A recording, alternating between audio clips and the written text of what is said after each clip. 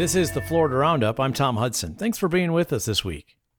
Florida has been ground zero for Republicans this past week. 7 GOP presidential candidates made their way across a conference stage in Kissimmee on Saturday for the state's Republican Party Freedom Summit. Governor Asa Hutchinson, Doug Burgum, Governor Chris Christie, Ron DeSantis, Tim Scott, Vivek Ramaswamy, President Donald J. Trump. Nikki Haley was not there because of family reasons. And then on Wednesday night this week, 5 of them were on stage near downtown Miami. 5 Republicans battling to become their party's 2024 presidential nominee. The candidates. And about 10 miles west, the same night, I'm thrilled to be here in the heart of Miami with thousands of proud, hardworking, God-fearing American patriots. That's what you are. The 2024 presidential election is now less than 1 year away. So, what are some Floridians thinking? My objective is to find the best guy. Who's going to be best for the country? I'm going to vote for Trump no matter what. Nothing's going to change that. Honestly, I have tried really hard to be open-minded about, the candidates that are running. I think a big one for me is just the housing market and real estate and interest rates. Well, I want to let the delegates and the people running for president know that we're supportive of Israel and America is supportive of Israel. I genuinely think that former President Trump did an amazing job in the Middle East. Oh yeah, I will support Trump 1,000%. Even if he's in jail, I'm supporting him. I don't believe the polls, especially this far out. I think the national polls are a little, I think it's a lot of fluff at this point, and I think people are keeping their decisions close to the vest. Voices of Florida voters this week. You can add yours now. What's the issue you're listening to over the next year? Or have you just tuned out politics? Email us, radio@thefloridaroundup.org. Radio@thefloridaroundup.org. We'll take your phone calls in several minutes. You can line them up now, though, at 305-995-1800. 305-995-1800. John Rutherford is a Republican congressman representing the 5th District, includes parts of Jacksonville to St. Augustine. Congressman Rutherford, welcome back to Florida Public Radio. You endorsed President Trump in early April. You were one of the first members of the Florida delegation to do so. When you did, you reminded folks that you're a former sheriff, and you said, I understand the importance of a fair and impartial system of justice. At the time, the former president had been indicted once on state charges. He's been indicted 3 more times. Do you still endorse the former president? Oh, I absolutely do. The 2 most important issues in my district, and really I think across the country, is the economic impact that the Biden administration has had in a just a horrible sense, and then also the international and national security issues that President Trump clearly was performing in a much better way than what we see President Biden doing right now. So for those 2 reasons, I did endorse President Trump very early on. You also wrote back in April, you said the systemic targeting of Americans with conservative ideals, especially our 45th president of the United States, disgraces our nation's legacy. The 45th president, of course, being now former President Trump. Do you still believe the president, after 3 more indictments, is being systemically targeted? I think that's evidence of his systemic targeting, yes. All of these cases revolve around political speech, political actions, except, of course, the one that they filed in New York. Dealing with his business dealings. Where the prosecutor literally ran on bringing him to trial, finding something to bring him to trial. And even in that case, they wind up prosecuting on a case that there really is no victim. The banks were all paid. My understanding is nobody lost any money. I'm not sure. Well, I guess the victim in that particular case would be the public, the state of New York in that case. But how is that? In the federal cases, it sounds like you don't agree with any of the indictments, and you think that it's somehow part of a, as you called it, a systemic targeting of conservative ideals? Right. How so? it's evidenced by the fact that the way they have targeted his political speech, his political actions. So the document case is a his political action case? valuations of properties. I mean, the banks don't do their own due diligence right, when they make those loans. But with the federal, how you tell me? You said that the public was the victim in that case. Tell me how they're the victim when nobody lost money. Tell me how they're the victim. The state of New York brings the case in this state case, No, just as the United you said States. The people were a victim. Tell me how they are a victim. What I said was that the people perhaps are the victim, given that it's the state of New York bringing the case, just as it's the United States government bringing the case against President Trump regarding documents. Tell me how the people of New York are victims in that case. Tell me how they were, and that's why I keep asking. Tell me how they were victimized. Okay, all right. I'm going to move on, Congressman, with your permission, if I may. All right. Do you believe the House will be able to pass spending bills to avoid a partial government shutdown in a week? I believe we will be able to avoid a shutdown. We have to find a way now because of the 3-week loss of productivity that we've had because of changing speakers. Now the runway is too short to get the remaining bills in. But I will tell you, since Speaker Johnson came in, we've passed 3 appropriation bills already in the last 2 weeks. We've got 2 that we're going to pass they're up this week, and 2 for next week. We still have to have time to go to the Senate, pass those bills to the Senate, and then go to conference with them and negotiate all 12 individual spending bills.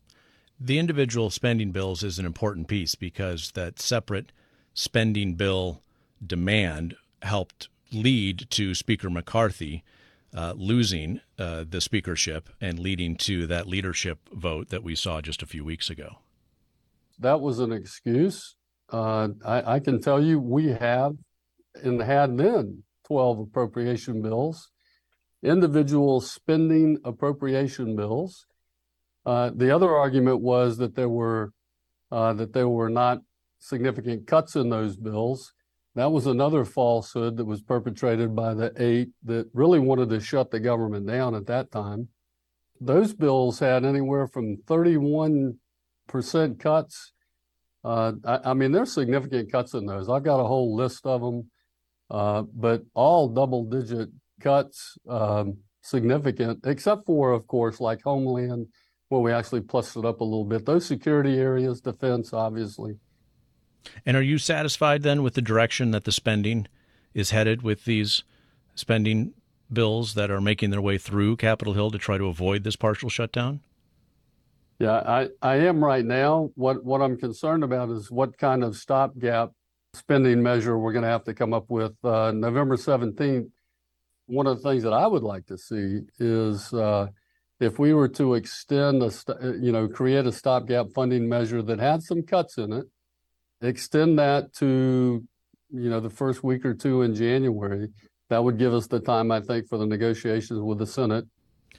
Let me ask finally, Congressman, about a subject you are putting your name to in a piece of legislation regarding exploration and drilling of potential oil and gas reserves off the coast of Florida. You want to extend moratoriums that are in place that would ban and prohibit the exploration and drilling of oil and gas reserves, if there are any, in the Atlantic coast, the Florida Straits, and the Gulf of Mexico. Republican presidential candidates have talked about the need for the United States to become energy independent, continue to be energy independent. How would your proposed legislation impact those efforts? It wouldn't impact it at all because, as you saw under the Trump administration, we had energy independence. We had achieved energy independence, and we hadn't even begun to tap all of the reserves that we know exist in this country. Some of the biggest reserves, and by the way, Tom, some of the cleanest reserves. Clean in terms of fossil fuel reserves or clean energy? Yes, oil. Yes, our oil is cleaner than, say, Russia by a lot. It's a light crude oil as opposed to a heavy crude or a sour crude that is explored elsewhere in the globe. What's important to Floridians is, number one, we can have energy independence, and we know that because we have all sorts of leases and opportunities to drill now. Here's another thing that I should mention. This only goes out to 2032. Then it gets reassessed. The citizens of Florida voted to protect our beaches by putting a moratorium on drilling within the 3-mile state waters. What my bill does is extend that out to the federal waters, which go out 200 miles. Congressman John Rutherford from the 5th District of Florida. Congressman, I appreciate the conversation. Thank you very much. Thank you, Tom. Appreciate you.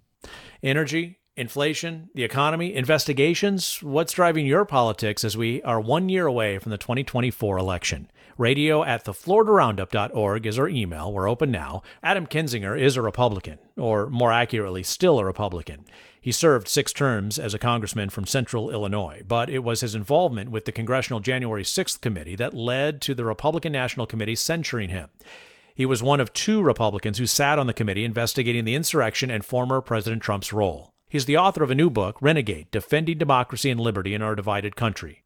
I spoke with Kinzinger late last month in front of a live audience at the University of Miami's Hanley Democracy Center. Florida politics has become more nationalized. Yeah, certainly. It has.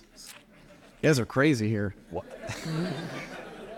I live in Texas, though, now, so who am I saying? Diagnose this a little bit more. What do you make of Florida Republican politics as it's been practiced in the state house, but also how it's been imported to some degree in other state houses as well as the U.S. Congress? So the reason it's been imported somewhat is because the Republican Party in Florida has been successful in going from a swing state to basically solidly a Republican state. Now, whether that's anything the party did, the governors did, I don't know. But it gives people a model to say, well, that's what's happening. I mean, there's just massive shifts going on around the country, right? There are states that were never in play, that are in play, that were in play, that aren't in play anymore. But I think the way to diagnose Florida is rage and fear and anger, right? It's actually amazing to me because when we have a member here, the history of the Republican Party in Florida is actually very rich history, very good leaders, right? I was a Jeb Bush guy when he was running for president. And it's always been this kind of mark of, like, I don't know, professional way of doing politics. And then, frankly, DeSantis learned something. He learned that, you can mimic the voice of Trump and actually use that fear to compel stuff, to compel differences. And COVID obviously hurt a lot in terms of just our ability to talk to each other. So I guess I would just diagnose Florida as not too differently from what you're seeing all around the country. It's just Florida is a powerful state with a guy who happens to was the number 2 guy in line in the Republicans to be president, has just completely collapsed, by the way. And I think that's why this gets so much attention. And, look, to the governor's credit to an extent, I think he was forward-leaning on some of the COVID rules that were a little over the top. And I say this as somebody that when he was doing it, I wasn't sure if it was the right thing. But I think we went a little too far on COVID, particularly in education and how we were locking some of that down. So he has a right to talk and brag about some of that. He's gone way too far. I mean, he's taking on frickin' Disney, guys. I mean, Disney. Like, Disney's cool. You can't win fighting Disney, by the way. Well, so far he's done pretty well fighting Disney, at least in the courts and in the legislature. Yeah. As the current governor of Florida is running for higher office and seeing his poll numbers drop nationally, what should we read into that in the state of Florida, given his really a Florida landslide reelection that he had not that long ago? Well, 2 things. There's something unique about the governor, which is, and I knew him in the House, he doesn't have a great personality. I mean, he's just not a good politician. And I have a funny story. I was talking to him in the cloakroom, which is behind the house when you see it, and we can sit in that's kind of like a little break area. And one of the few times I actually was talking to him, because he literally would never talk to anybody, and he's sitting across from me, and we're in a conversation, and his phone rings. And instead of being like, if you have an important call, and you're like, hey, can I take this, right? That's what human beings do. He goes like this. His phone rings, and he just goes and walks away. I'm like, all right, well, fine. So I think he's not a good campaigner. But I think he won Florida in a unique time. He had that big landslide reelection in a unique time that I think he assumed would transfer over to national. Now, if I could go back in time and I was advising him, the one thing I would say is take that momentum and don't try to be Donald Trump, right? He tried to be Donald Trump. The problem is Donald Trump is running. You can't be Donald Trump when there's a Donald Trump, right? So he tried to be a mini-me, and I think that just didn't work. It looked like people like genuineness still. And I don't think Donald Trump is in any way genuine, I want to be clear, but he comes across genuine to people. They think he's like saying what he believes and he's a man of the people. That's what the governor's missing. The manifestation of the problems within the Republican Party, which have been on display with this fight over the U.S. House Speaker, was led by a Florida man as well, Matt Gaetz, in the Panhandle. Yeah. It's your guys' fault. Well, not this congressional Yeah, but district, still, it's Florida. I'm going to blame you, okay? Just kidding. Again, a congressman you served with. Yeah. Yeah, I'll tell you a funny story about Matt Gaetz while we're here. So he comes in, he just gets elected. I have no clue who he is. He comes into the same cloakroom where all this magic always happens.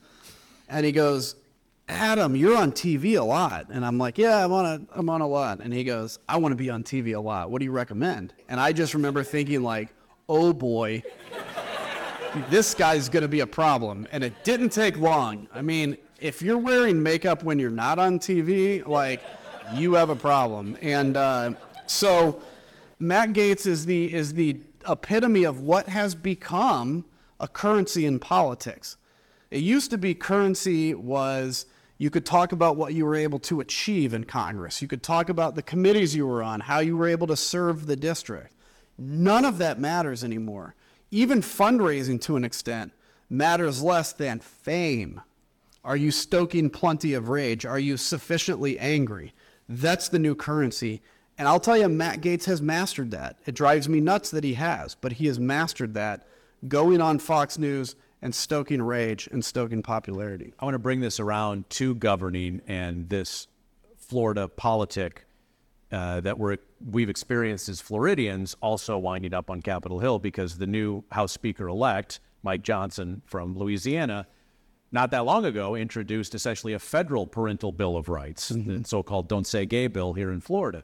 Didn't happen to go anywhere, but it's an indication of that influence of a state of Florida and the legislative power, I think, that the Republican Party has here, and how national legislators, like you once were, are watching and listening. Yeah, I mean, it's true. It's what you see in this, though, is like, and particularly in Republican politics, the left has actually done a good job of there are left crazies, by the way. They've done a good job of kind of keeping them managed, and the right has let the crazy right overtake it.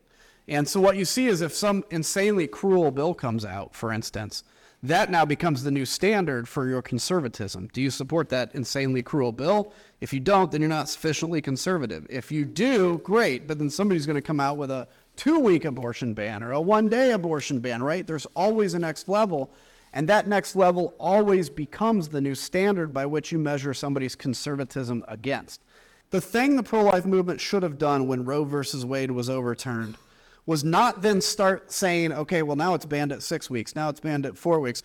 What they should have done is turn to, how do we now help people that find themselves in a situation, unwed mothers, that kind of stuff, or people that are pregnant too young?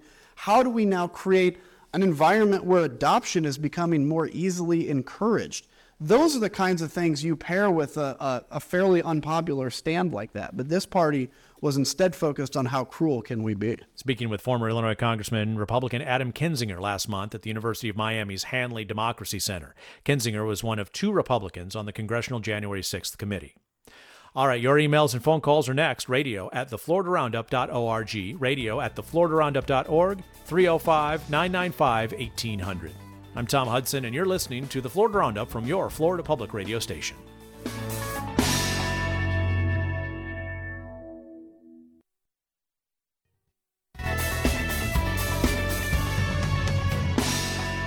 This is the Florida Roundup. Thanks again for being along with us. I'm Tom Hudson. Next week on our program, legal sports betting comes to the Sunshine State. I want you to put the word out there that we back up. Understand me? We back up. Yeah, Seminole Hard Rock Casino used that internet meme from the HBO show The Wire to announce it was relaunching its sports betting app. Now, it's not available for everyone in Florida, at least not yet. There's been a court fight over bringing sports betting to Florida. Does this represent an expansion of gambling, or is this allowed under the gambling deal with the state? Are you a gambler? Do you want to bet legally on football over your phone? What about the billions of dollars this could mean for the state? Email us your thoughts now, radio@thefloridaroundup.org. You can email us a voice memo, too, radio@thefloridaroundup.org. Do you visit Florida's casinos and card rooms? Maybe you work at one. What do you think about being able to bet on your phone? Radio@thefloridaroundup.org. Legal sports betting coming to Florida. Here, in some cases, that will be next week on our program. Today, it's politics and politicking. We are taking your emails and your phone calls at 305-995-1800, 305-995-1800. Jackson emailed us, writing, "To be honest, I still don't know who I'm going to vote for. What I do know is that Joe Biden shouldn't be elected again." Jackson calls President Biden too old, completely out of touch. Jackson continues in his email, "If I'm being honest, I really wish we had more candidates who weren't senior citizens." How do you feel about the choices as they're shaping up now, a little bit less than a year away from Election Day 2024? 305-995-1800. Well, you know the old saying that all politics is local. It's both more true than ever before thanks to gerrymandered political districts, and it's also a bygone notion thanks to the erosion of public local news and the amplification provided by social media. Immigration, foreign relations, national defense, we've seen how local and state governments get involved in these issues, which had largely been the domain of the federal government for years. And some local school board elections now gain national attention over what's taught, how it's taught in your neighborhood schools. So how has this nationalization of our politics affected your community, maybe even your neighborhood? Sure, there'll be a presidential election in less than a year, but your ballot also will be filled with plenty of state and local races. How does your vote for president affect what you think about your local leaders? 305-995-1800. Mary Ellen Klas is back with us here on the Florida Roundup, politics and policy columnist now for Bloomberg Opinion. Mary Ellen, welcome back. Great to have you again. Good to be here, Tom. Thank you. Let's start with the GOP presidential debate this week. The Republican hopefuls were here in Florida, including Governor DeSantis, taking the stage on Wednesday. How do you think the governor's track record in Florida is playing out? Well, I think the governor is using his track record in Florida as the primary reason why he should be the Trump alternative. And, in the debate, he did what he does at every campaign appearance, and that is cite his large 2022 victory as the reason why he's a stronger candidate. The polls show, however, that Trump continues to, outdistance him, even in Florida. Yeah, that's putting it mildly, right? Yeah. And, he used a lot of his campaign or a lot of his time on the debate stage to raise some issues that kind of are the governor injecting himself onto the national stage or into national politics. He cited the claim that Biden had left Americans in Israel stranded and, said he used state resources to rescue people. Of course, that claim is still being questioned. How much state resources the governor's office is refusing to turn over receipts for that. We still don't know whether these flights would have happened on their own. Right. But he also raised some other issues, as his record. Former Governor Nikki Haley tried to strike a blow against DeSantis by, claiming that he promised to ban fracking and oil drilling. Mm-hmm. And that was pretty much a failed hit. Voters, of course, approved a constitutional amendment that banned offshore oil drilling. And so DeSantis was able to suggest that what voters didn't want was fracking in the Everglades, right, which is exactly right. Yeah. So, he's used these positions to elevate himself, I think. Yeah. He also talked about that relatively new state law banning Chinese and other foreign nationals from a few countries from buying property in most of Florida. He talked about how he stepped in with state funding to ban any support or prohibit any support with college student registered chapters of Students for Justice in Palestine, although there's some questions about some of those chapters being able to continue. What do you make about the parts of the governor's record that he is choosing to highlight in these debates to a national audience?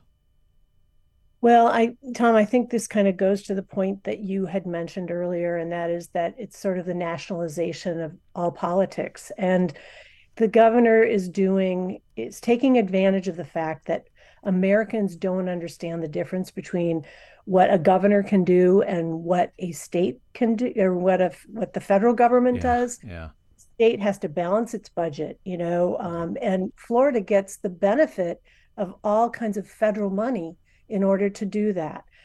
People don't get that. So when he claims he's balancing the budget, he doesn't go into the detail. He's no different than any other governor in Florida in modern times that has had to balance the budget. That's right. Yeah. And in regards to the federal dollars that flow to Florida, you've covered the budget for decades, Mary Ellen. It's now over $100 billion. But what, roughly half of that are federal government transfers for education and healthcare primarily. That's right. Yeah. I mean, it's a $119 billion budget. And I think it was Jeff Atwater who first gave us the number that about... He's the former chief financial officer of Florida. Yes. Former state Senate president and chief financial officer. And he talks about how the amount of the budget, about 25% of the budget, is what the state really can control. Yeah. Talking about politics, politicking, local politics, national politics, how really a lot of our local politics anymore seem to be seen through a national lens. 305-995-1800, 305-995-1800. Arthur has been listening in from Coral Gables. Arthur, go ahead. You're on the radio. Hey there. I'd like to express an opinion about the national politics. Yeah, go ahead. I've had a lot of callers who call in, people I speak to personally, are deciding on a presidential candidate based on the person and the personality. And what I want to suggest to them is that they look at the major issues, whether it's taxes, immigration, abortion, healthcare, and decide where they stand on those issues and pick the party that aligns with those positions. And with one exception, which is Donald Trump, because we've seen him try to thwart democracy. But the people that are talking about Joe Biden now, if you believe in the democratic ideals, that's who you vote for, regardless of who the candidate is. Arthur, I hear you, and it's a great point, Arthur. Do you think that that the parties, as they are constructed now, represent perhaps, for instance, the way you feel about all of those issues? Is there, again, I guess the other way I want to ask this, Arthur, is there a party that represents your views on all of those issues, or perhaps it becomes more nuanced? It's more nuanced. I think if we poll the majority of people, are going to be somewhere in the middle, and we don't have a party that's sufficiently in the middle. Yeah. I call myself center left, so that's how I align. It could be Republican light, it could be Democratic conservative, but the extremes on the right are at least half of that party's population. The extremes on the left, I want to hope it's a much smaller number, 10 or 15%. So there's a false equivalency. But most people would prefer candidates that are more in the middle, and the way to get there is open primaries and ranked voting. We know how to reduce the extremism, but the current politicians that are in place, they'd have to vote for these things unless we get them all done through referenda at the state level. Arthur, I appreciate you joining the conversation from Coral Gables. Thanks for mentioning some of these ideas. Mary Ellen Klas with Bloomberg Opinion.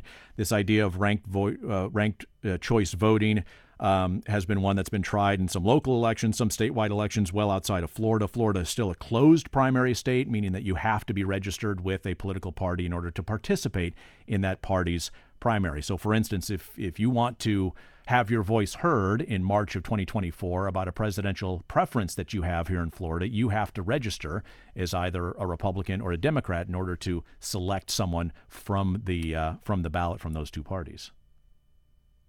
Yeah, that's right. And, ranked choice voting is one of those ideas that is is being experimented with around the country. It's failed in some places, succeeded in others. I think it goes to the point that people are in search of some alternatives. They think that the party structure that we have right now is it rewards those on the extremes, and it doesn't, as this caller was talking about, bring people to the middle, and doesn't encourage politicians to establish policies that are more centrist. Yeah. When it comes to national politics, Florida is often at the forefront of this conversation. We've seen members of the Florida GOP congressional delegation play a major role in the U.S. House Speaker race, for instance, in recent weeks. What do you think of Florida and how it's become such a powerhouse for Republican politics in other states? Well, I think it's very interesting. I think in many ways, Ron DeSantis's overwhelming victory in 2022 really elevated his platform and amplified what he was doing in the state. And so that became an opportunity, I think, for the national media to look at some of these ideas. When you dig deep into the ideas that the governor has been pursuing, the bans on transgender, the things related, right, transgender athletes and care, medical care, the politicization of school board elections, the restrictions on books, things that have to do with, his going after prosecutors he doesn't agree with. Those are all ideas that have been bubbling up in other conservative states, but DeSantis had the platform and the audience. And so that's why, and plus we've got a state, everybody knows Florida. Florida also is... They think they know Florida, Mary Ellen, right? When you and I travel outside, people tell us what they think of Florida, which may be slightly different. Yeah, and many people have traveled here, vacationed here, so they think they have some sense of it. They know somebody maybe who's moved here. I think, and the fact that we have this enormous population growth, we've had a successful economic growth, all those things make us a focal point. Yeah. We're talking politics and politicking here on the Florida Roundup with Mary Ellen Klas of Bloomberg Opinion, 305-995-1800. You can also email us, radio@thefloridaroundup.org. I'm Tom Hudson. You are listening to the Florida Roundup from your Florida Public Radio station. Let's go to Lake Worth, where Harriet has been listening in. Harriet, you're now part of the conversation here on the radio. Go ahead. Hi, thank you for having me. So I just wanted to express my support for Joe Biden, and the idea that he's too old sort of bothers me, in that if you look at the things he's been able to accomplish, they're pretty amazing.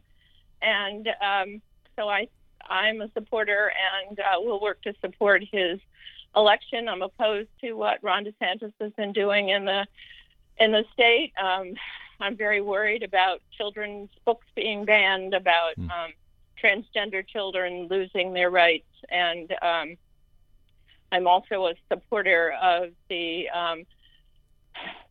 Florida Protecting Freedom ballot initiative, and working hard to get that on the ballot for 2024. Is that the possible abortion referendum? Is that what you're referring to, Harriet? Got you. Okay, that's right. Got you. Harriet in Lake Worth, thanks so much for lending your voice to the conversation. Let's hear from Brian, is joining from Orlando. Go ahead, Brian. Hey, good afternoon. Thank you for having me. I just want to say that I believe some nuance should be provided when we say that Ron DeSantis won in a landslide. That election was a record low voter turnout. I think we need to address issues of voter suppression in the state of Florida when we make that statement as well. The lack of, or the non-allowance of souls to the polls, the removal of mail-in ballot locations, all of the Republican attempts to suppress voting. And also that the initial election between him and Gillum was much closer than the latter. And again, I believe that is as a result of voter suppression tactics. So you're referring to the 2018 gubernatorial election, correct, where Ron DeSantis won by, I think it was less than 0.5% of total votes cast. Correct. Yeah, much more even, and it showed that there was a more moderate position of Florida voters. But in turn, once he was elected, he went to an extreme. He didn't govern from a position of middle ground. You know, he really went to that extreme. And I believe that we have to talk about the issues of the African American history standards that have been changed. From a national perspective, people see this. This is not a governor who governs for the people. He's a governor who governs for that radical wing of this country that is an extremely dangerous part of this country. And you know, I believe we really should lend nuance, particularly to bills like when the voters decided to allow convicted felons to restore their voting rights. Right, the restoration of rights that was approved by voters, and the implementation that the state legislature put into that, and the court fights over that. Brian, I appreciate you calling from Orlando. Mary Ellen, Brian is certainly a highly informed voter there in Orlando. Lots of issues there. What do you hear from him as we look toward the election cycle in the next year? Well, I really appreciate the idea that he says we need to speak with more nuance. It's really hard to have discussions like this, get into those kinds of details, but he's right. You know, what has happened with every executive that's come into power in the last 30 years, or at least the last 25, is that they get in and then they find a way to keep their voters and keep out the voters that voted against them. And it's a pattern, and it's not unique to Florida, but you know, while Ron DeSantis has been governor, there have been a systematic number of bills to make it more difficult for people to vote the way they got the votes in. For example, Republicans used to rely on absentee voting, vote by mail for decades. And that's shifted entirely to almost day of voting on election day. Right. That's right. Yeah. And now they've enacted reforms to make it more difficult to do vote by mail. Mary Ellen Klas is a columnist with Bloomberg Opinion, covering policy and politics. Mary Ellen, always great to have your deep perspective and nuance on the program. Always welcome. Good to be here, Tom. Thank you. Sure thing. We got plenty more to talk about, including we will look back at the special session, the special legislative session this week, and what was accomplished. You're listening to the Florida Roundup from your Florida Public radio station.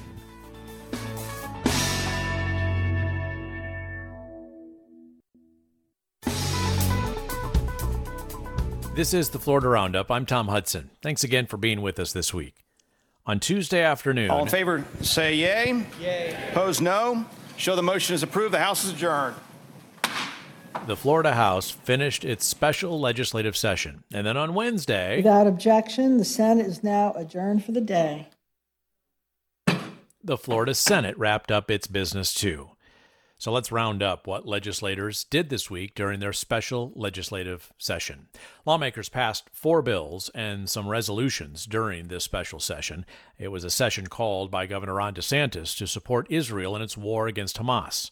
Other items were added to that agenda, including Hurricane Idalia relief, school vouchers for students with disabilities, and more grant money for Floridian homeowners to shore up their homes against storms.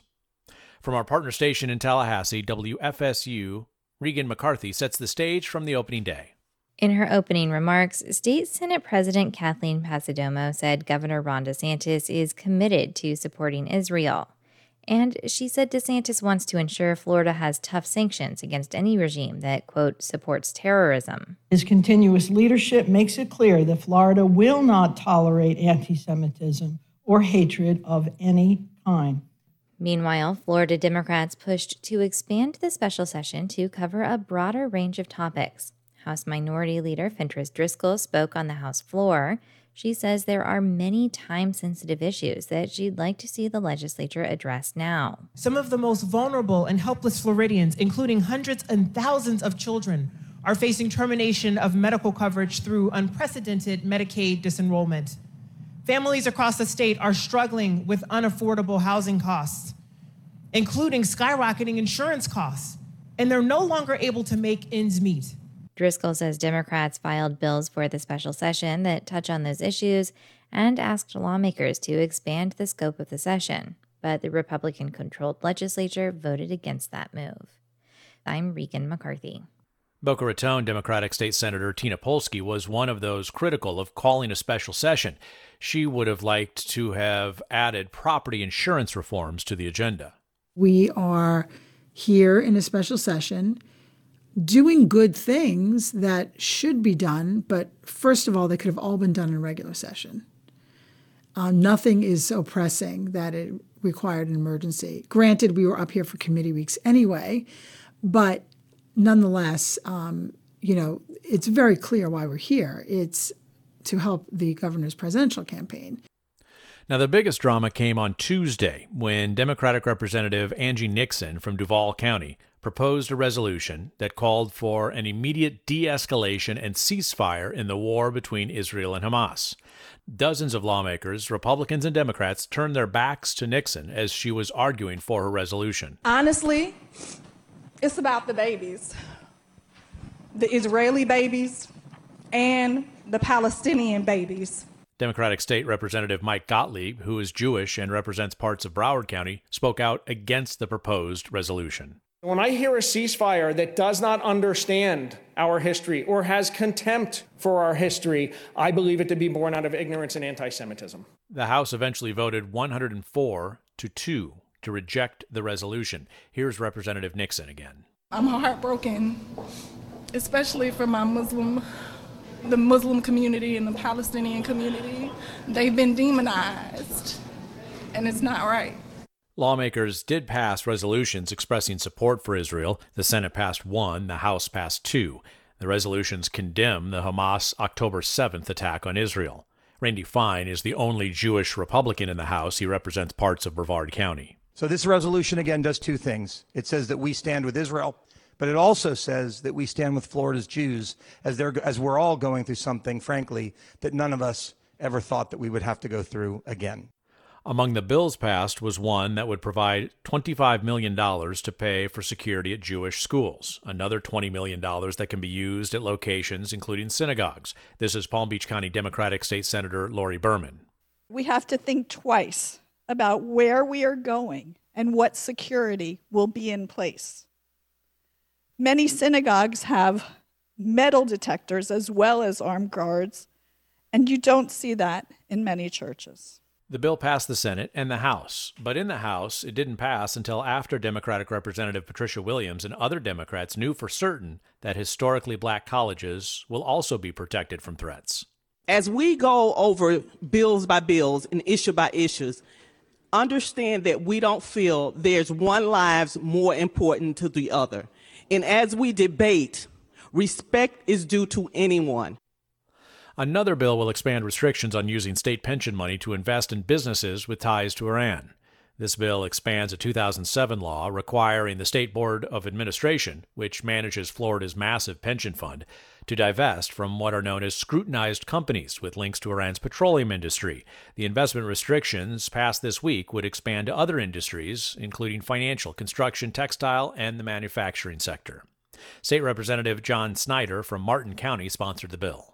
We are doubling down to send a clear message that Florida will not be in the business of funding terrorism. I'm Lynn Hatter in Tallahassee. Some of the proposals, like the disinvestment measure, did come with questions, like whether the state is currently doing any business with companies that would be impacted. I want to just make sure that we're doing real things here as opposed to puffery. That's Democratic Senator Jason Pizzo of Hollywood. The bill's sponsor says he does not know what companies, if any, would fall under the expanded language. All measures cleared the Senate unanimously after receiving majority support in the House. Lawmakers approved bills on two other issues, education and disaster relief, coupled with storm protection. Now, one lifts the cap on school voucher money for students with disabilities. The program has a waiting list of more than 8,000 names after handing out its 41,000 vouchers that can be worth more than $20,000. Republican Senator Jay Collins from Hillsborough County says he sponsored the bill for families like his. As a parent of a unique abilities child, there are a cavalcade of different things that you deal with. And making sure that we provide those opportunities to those parents and those families is unequivocally and unquestionably the correct thing to do. The bill does away with a cap this year and increases it by 3% next year. I'm Tom Hudson. You are listening to the Florida Roundup from your Florida Public Radio station. Another bill funnels more money to help recovery after Hurricane Idalia along the Big Bend region and spends another $176 million to help Floridians shore up their homes against storms. That money replenishes the My Safe Florida Home program that makes matching grants up to $10,000 to homeowners to make repairs to their homes, making them better protected against tropical storms and hurricanes. The money will go toward those who applied before October 16th. According to the legislature, about 3,000 homeowners have completed the grant and repair process, and of those, about half report having their home insurance premiums drop by an average of $1,000. However, the Tampa Bay Times reported that average comes from homeowners self-reporting any savings, and those savings ranged from 7 cents to over $31,000. I want to bring you up to date now on a story we brought you a couple of weeks ago in this program. It was about the Pasco County schools debating whether or not a book by radio show host Dave Ramsey is appropriate for the state's new financial literacy standards. Well, there's been a decision. Carrie Sheridan reports now from our partner station in Tampa, WUSF. All in favor? Aye. Opposed? Motion passes. The vote was unanimous. The book will be used for a new course in personal finance required by law for the class of 2027. In Pasco, it's already underway. Leah Mitchell is with the Pasco School District. What we know is we have children sitting in courses right now, and their teachers are asking us for support. 57 people objected to the textbook. They said it leans heavily on Ramsey's personal views against credit cards and debt and was too hastily adopted.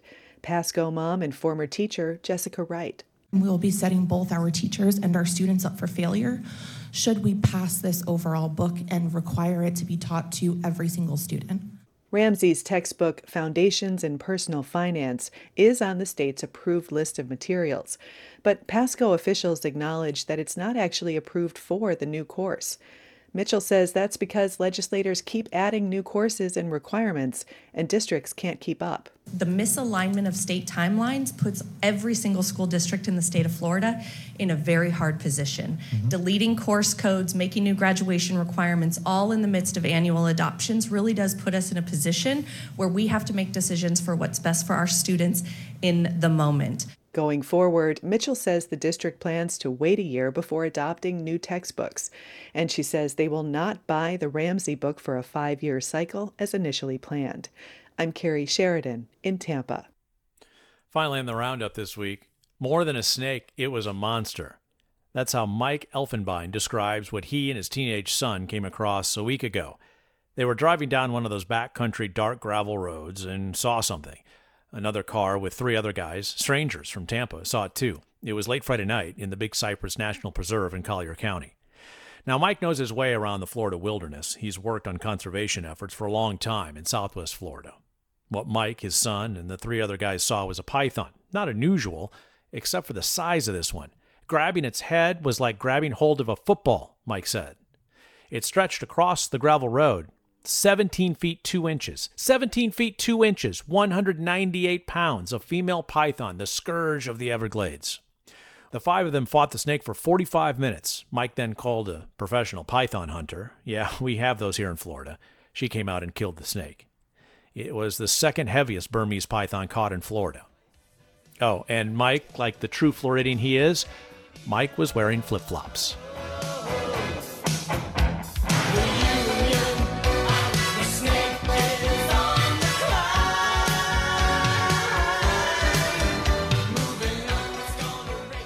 And that's our program for this week. The Florida Roundup is produced by WLRN Public Media in Miami and WUSF Public Media in Tampa. Bridget O'Brien produced our program. WLRN's Vice President of Radio and the program's technical director is Peter Mertz. We get engineering help each and every week from Doug Peterson and Charles Michaels. Richard Ives answers the phones. Our theme music is provided by Miami jazz guitarist Aaron Lebos at aaronlebos.com. If you missed any of today's program, you can download it and check out our past programs by going to WLRN.org/podcasts. Thanks for emailing, calling, listening, and supporting public radio. I'm Tom Hudson. Have a terrific weekend and a happy Veterans Day. To those vets, thank you for your service.